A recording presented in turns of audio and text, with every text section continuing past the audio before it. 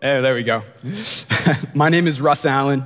I'm the student ministries pastor here at West Shore, and I am excited to share God's word with you. We're going to be in Galatians chapter 3, continuing our series in that book. And we're going to look at verses 10 through 18 this morning. For those of you who like to write, maybe interact with the text a little bit, the full text is actually on the back of your notes this morning as well. Something that I like to do. So let's read together Galatians 3, verses 10 through 18. It says, "For all who rely on works of the law are under a curse.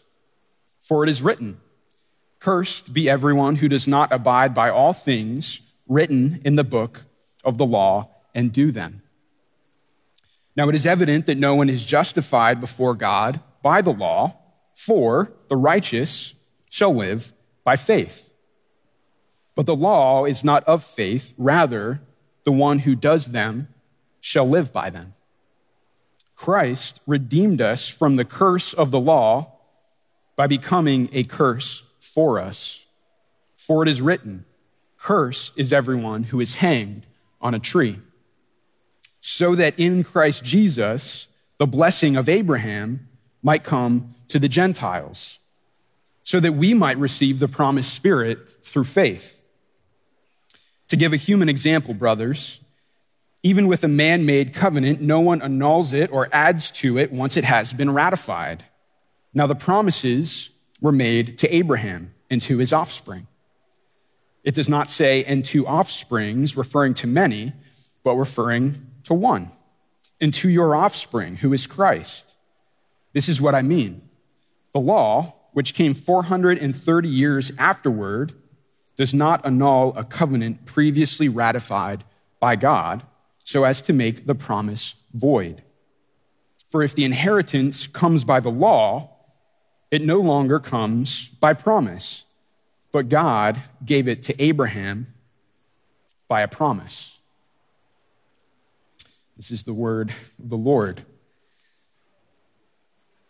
So, the title of this sermon is "The Way to Blessing."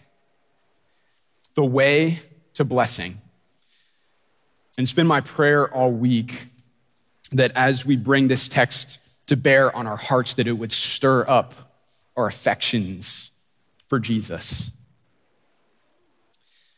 Now, the main point for today comes from verses 13 and 14. And that is that Christ on the cross redeemed us from the curse of the law so that we can receive the promised blessing. Christ on the cross redeemed us from the curse of the law so we can receive the promised blessing. Now, in order to unpack Paul's point here, we're going to be looking at three different things. We're going to look at them sort of in reverse order from our main point. So first, we're going to talk about the blessing. And then we're going to talk about the law. And finally, the cross.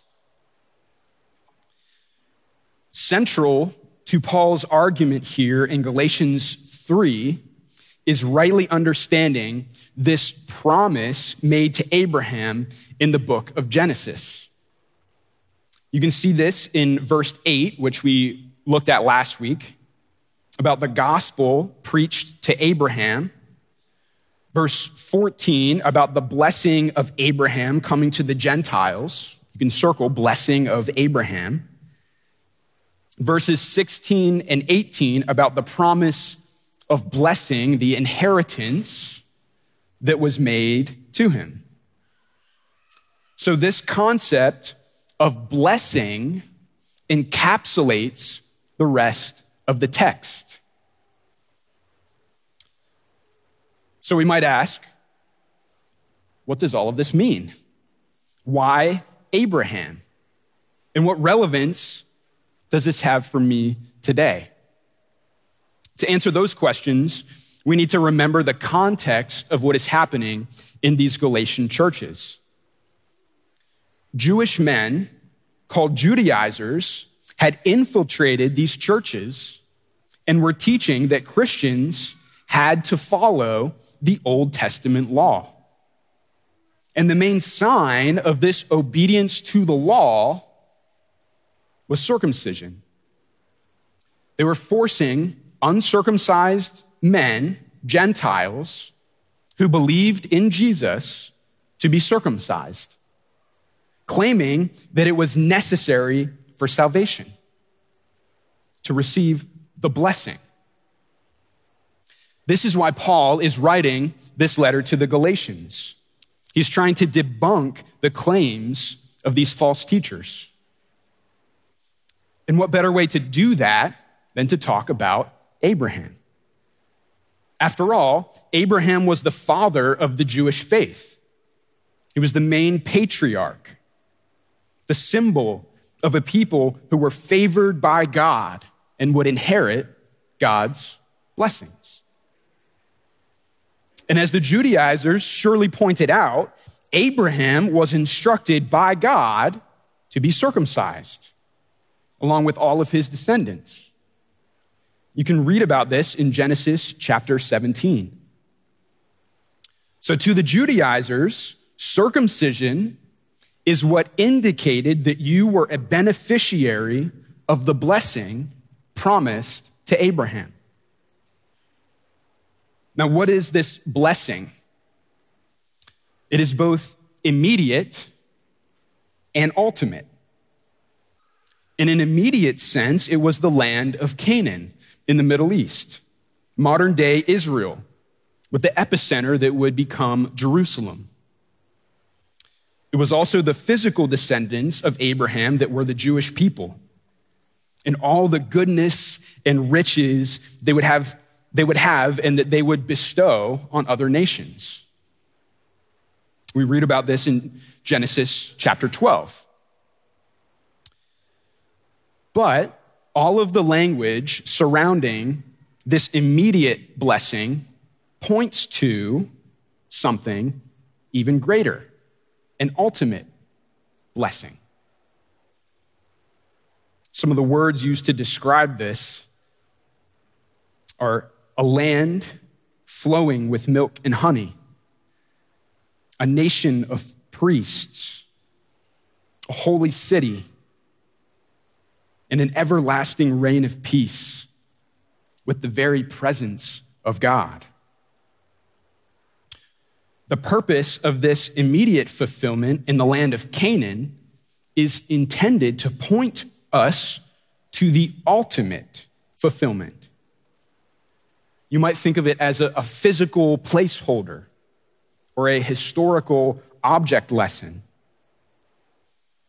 Hebrews chapter 11, verses 15 and 16 say that the fathers of the Jewish people truly desired a better country, that is, a heavenly one. See, the ultimate blessing that is alluded to is nothing short of a return to Eden, a return to the perfection that was lost, a time and place where all the wrong will be made right, where love and righteousness govern the nations. As Christians today, we know that this blessing is ours because of the Holy Spirit indwelling us. We see this at the end of verse 14, that we receive the promised Spirit through faith.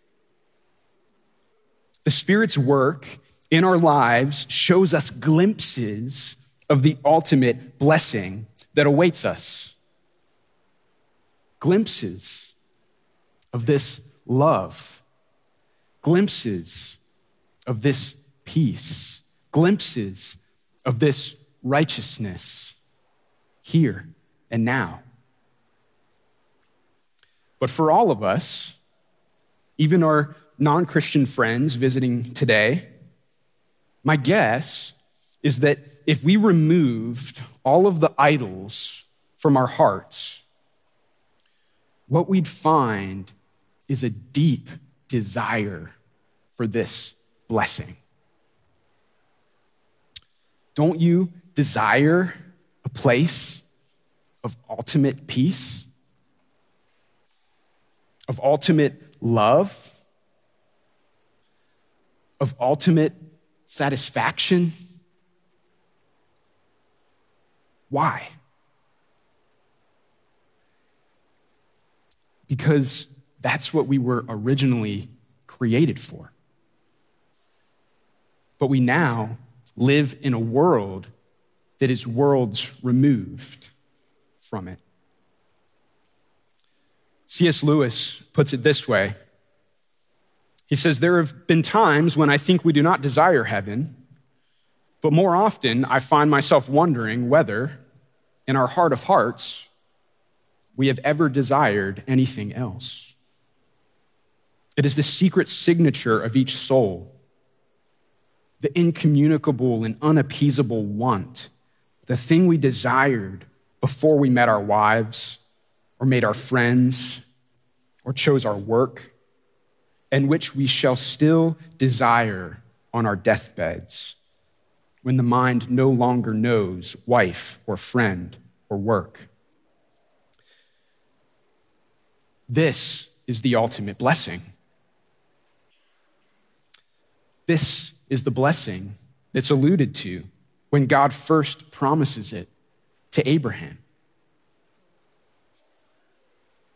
He says, "This blessing for everyone is going to come through you, Abraham." And what's so profound about this truth that Paul highlights here is that God promises the blessing before the law was given,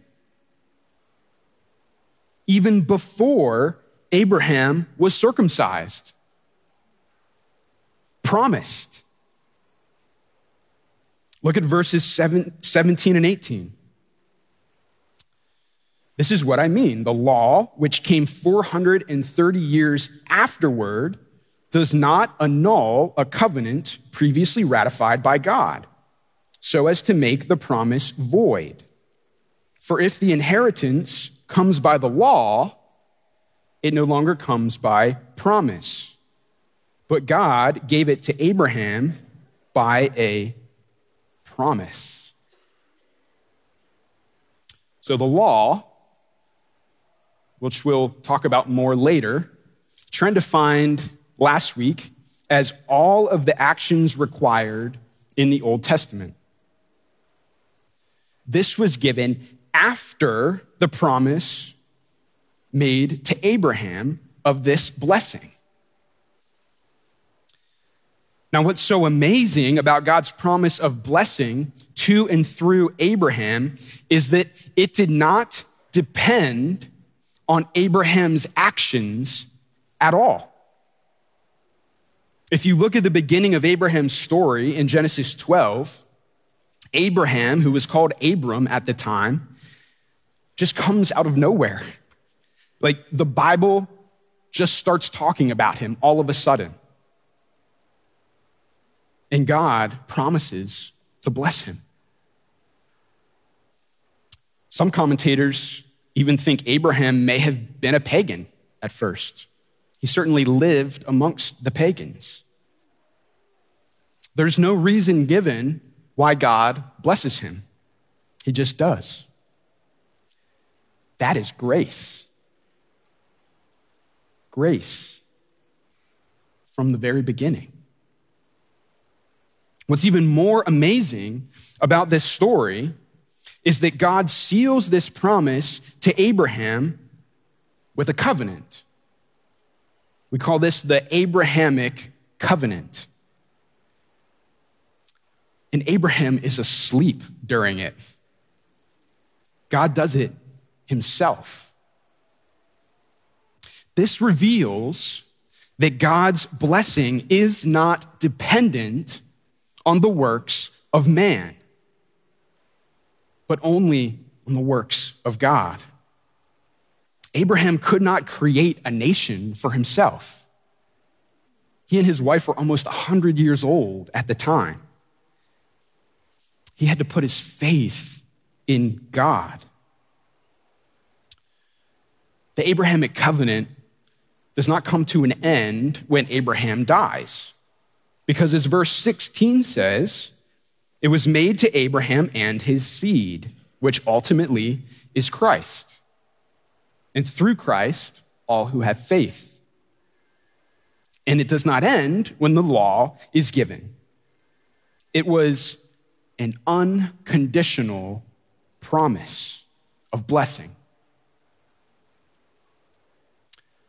So Paul writes to the Galatians and to us that the blessing comes through faith. The blessing comes through faith.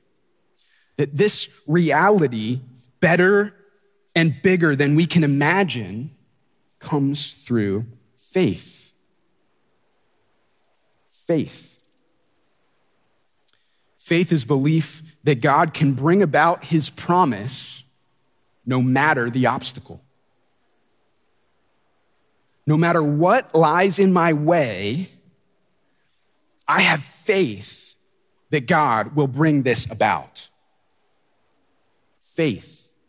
Hebrews 11:1 says, now faith is the assurance of things hoped for, the conviction of things not seen. This is the nature of faith. It's what prompted Abraham to obey God when he was told to sacrifice his son Isaac.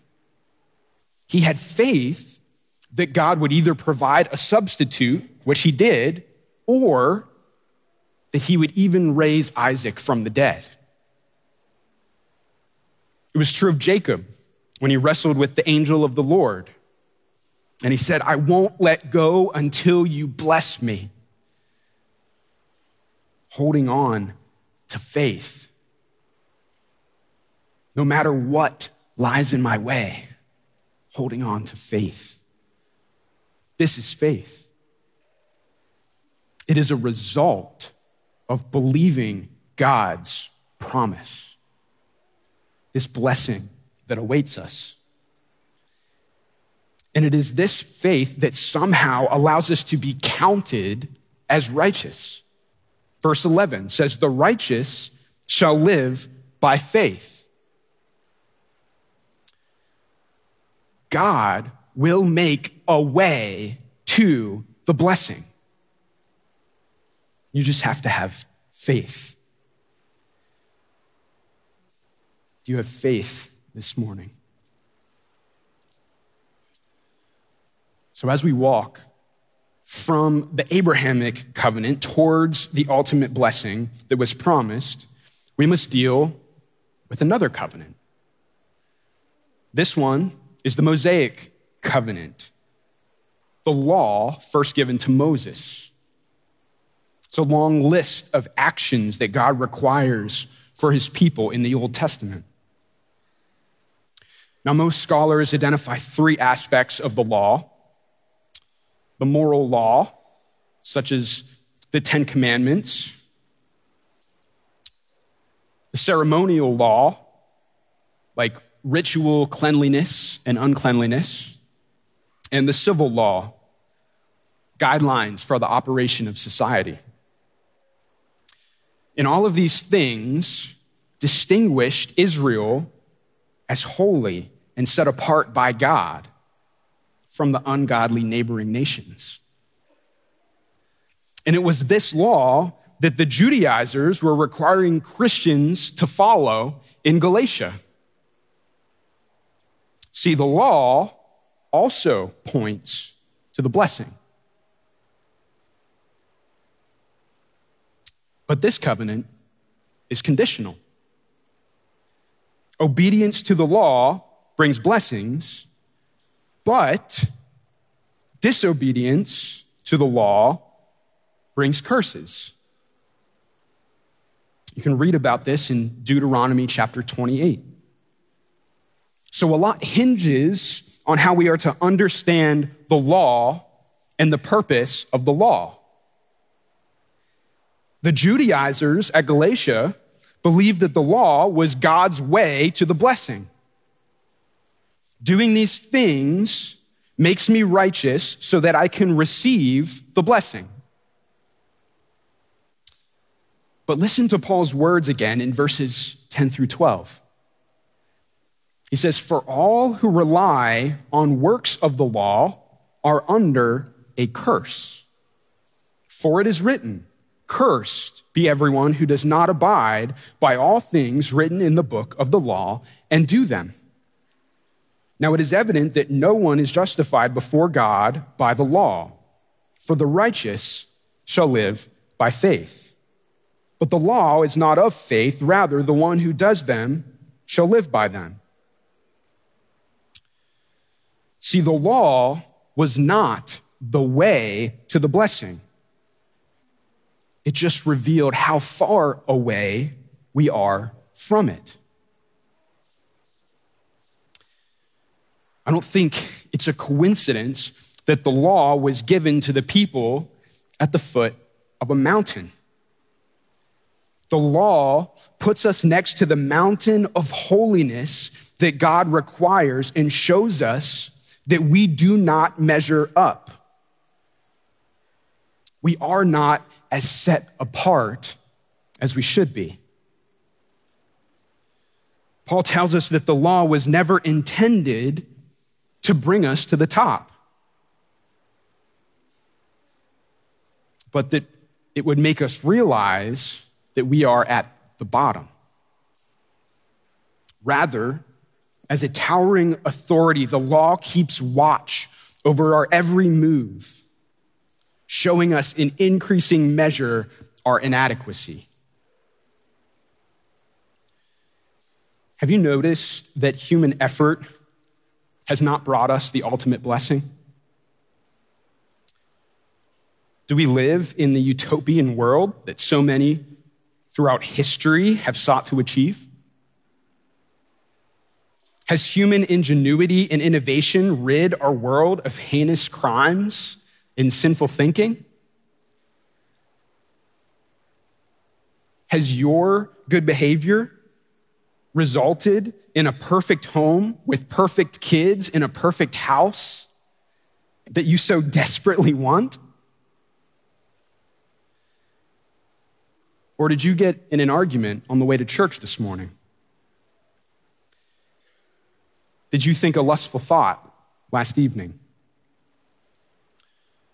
Did your heart sink at the latest news story? Have you seen the effects of age and sickness on a once healthy body? No, we see the curses. Curses are merely the opposite of blessings. We experience curses, brokenness in this world because it is a consequence of and punishment for sin. Now, please hear me. Not all brokenness that you experience in your life is a direct result of your sin, but it is a result of the presence of sin in the world. The same sin that is in you. And the things that we experience now are just samples of things to come. Blessings point us to the ultimate blessing, to paradise. Curses point us to the ultimate curse, the wrath of God experienced in hell. Verse 10 says, "Cursed be everyone who does not abide by all things written in the book of the law and do them." You can circle all things. All things. This is why verse 11 says, "No one is justified before God by the law." Circle no one. Those two things connect. No one is justified by the law because no one can abide by all things written in the law. Listen, we can't even live up to our own moral conscience, much less the law of God. Since we are unable to live by the law, we will die by it. The law reveals the great obstacle in receiving the ultimate blessing. You and me. What's ironic is that the Judaizers missed how the act of circumcision actually points to this truth. It was a physical reminder that in order to be set apart as holy, our sinful fleshy desires must be cut off. We cannot receive the blessing on our own. Our own good works would have us be cut off, like the flaming swords that guard the way back to Eden. God must somehow rid us of ourselves. We are the problem. So why would we ever think that we are also the answer to the problem? The law is simply a set of requirements, of rules, things to do and not do. And if this is the way to blessing, you're actually putting faith in you, in your ability to obey, not in God. That's what Paul means in this section. Faith in yourself through the law is really a curse and will result in the ultimate curse.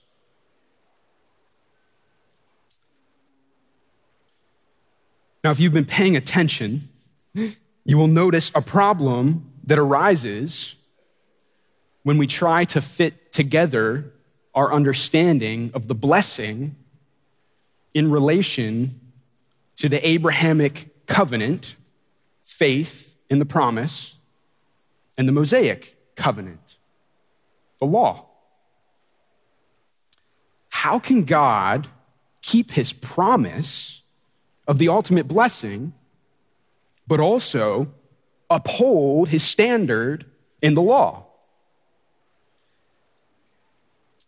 I know we must have faith in God, but how is he going to accomplish this when the law stands in our way? What is the way to the blessing if we are the problem in receiving it?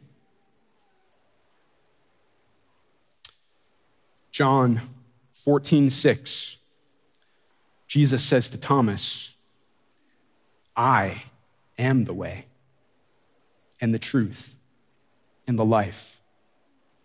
No one comes to the Father except through me. Faith in Christ is the way to the blessing. Faith in Christ is the way to the blessing.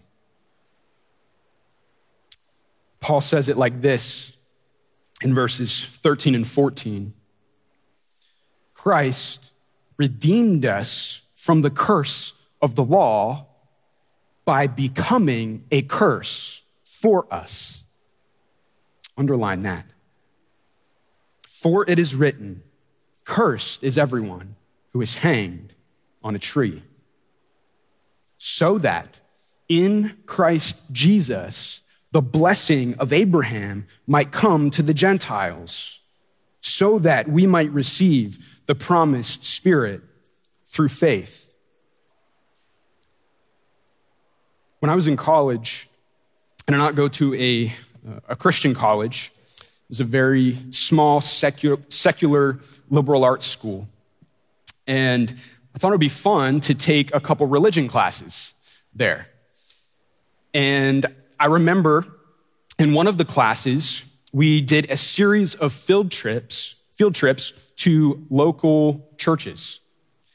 So what a great opportunity for those churches, right? To have 20-something kids from a local college, almost all of which are not Christians, come and listen to a pastor explain what they believe for probably an hour. And I distinctly remember this one church that we went to. And after the pastor's talk was over, we had a time for questions. And a girl raised her hand and she asked the pastor, she said, other than Jesus being God, which that's quite the qualifier to begin with, other than Jesus being God, what makes Jesus' death different than any other martyr? It's a great question, isn't it? And the pastor thought for a moment, and he looked back at her, and he said, I guess nothing. That's what he said.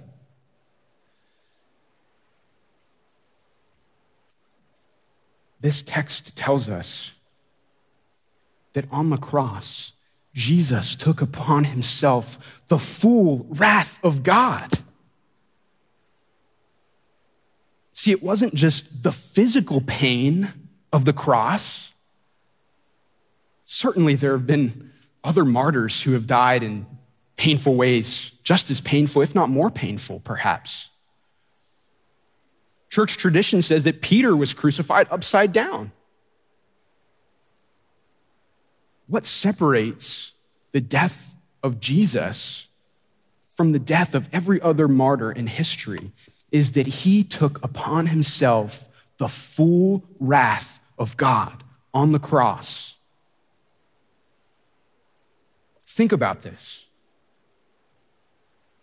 All of the worst things that we just taste here, all of the unfruitfulness, broken relationships, physical pain, displacement, anxiety, exposure, darkness, death. Jesus experienced the fullest extent of those things as he hung on the cross. The weight of eternal wrath displayed publicly as guilty, a symbol of punishment placed between two murderers. Cursed is everyone who is hung on a tree. Through Adam and Eve, sinful humanity, the curse came from the tree. But in Christ, perfect humanity, the curse was hung back on it. So that in Christ Jesus, the blessing of Abraham might come to the Gentiles, so that we might receive the promised Spirit through faith. Jesus' resurrection 3 days later is the proof that he accomplished this on our behalf. That the law that brings the ultimate curse no longer has power over us.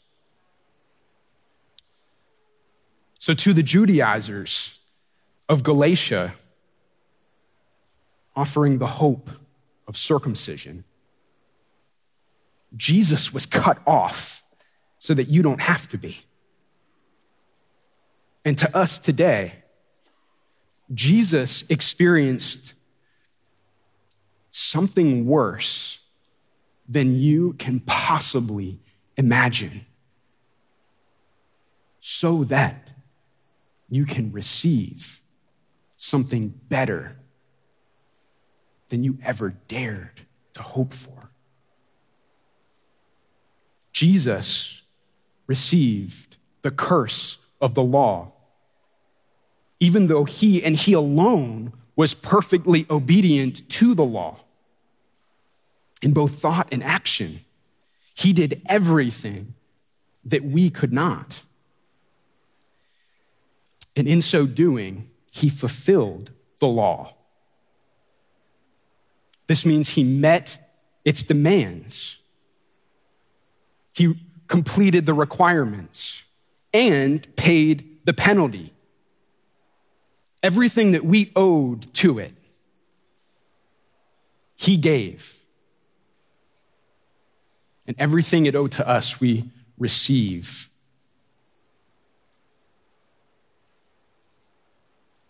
Jesus rendered the law powerless to condemn. And so what remains? Blessing. This is the great truth of the gospel. So, does the blessing come through faith or works? The Abrahamic covenant or the Mosaic covenant? Through the cross of Christ, the answer is both. He shows us how to reconcile these two things that appear to be in tension with nails in his hands. We receive the blessing through faith in Christ's works. When we put our faith in Jesus, we receive the astonishing blessing first made to Abraham. We trust in his works and not ours. We trust in his perfection and not ours. We see that he took the curse so we might receive the blessing. For those of you who have never put your faith in Christ, this is the offer for you today. Do you see his love for you? Do you hear his call to you? All you need to do is trust him. And to those of us who do have faith in Christ, let the message of the cross be a reminder that God does make a way.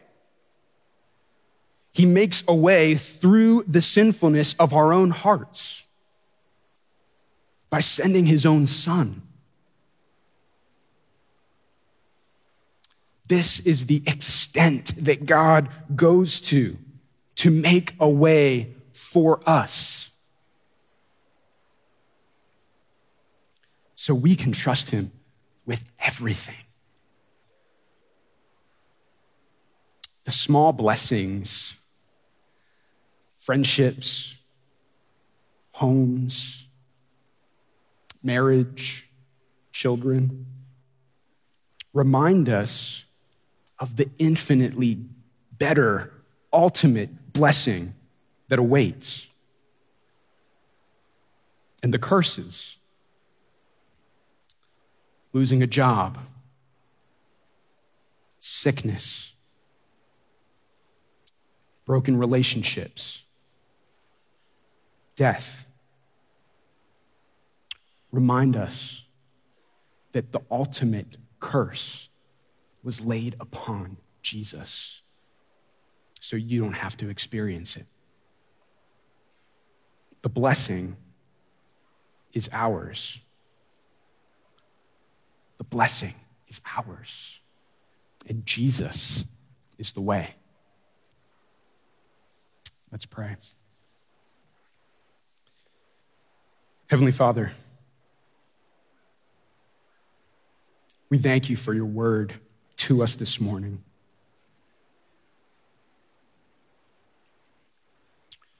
For those of us who hear it all the time, and maybe some who have heard it the first time, Lord, help us to put our faith in you, to know that you have made a way for us to receive more than we could ever hope for or imagine, because you sent your Son to die on the cross, to become a curse for us. So, Father, we turn our eyes to the cross. We see your love for us displayed there. Pray that we would continue to fix our eyes on you, and that as we do, that you would continue to stir our affections towards you more and more. We love you. We pray this in Jesus' name. Amen.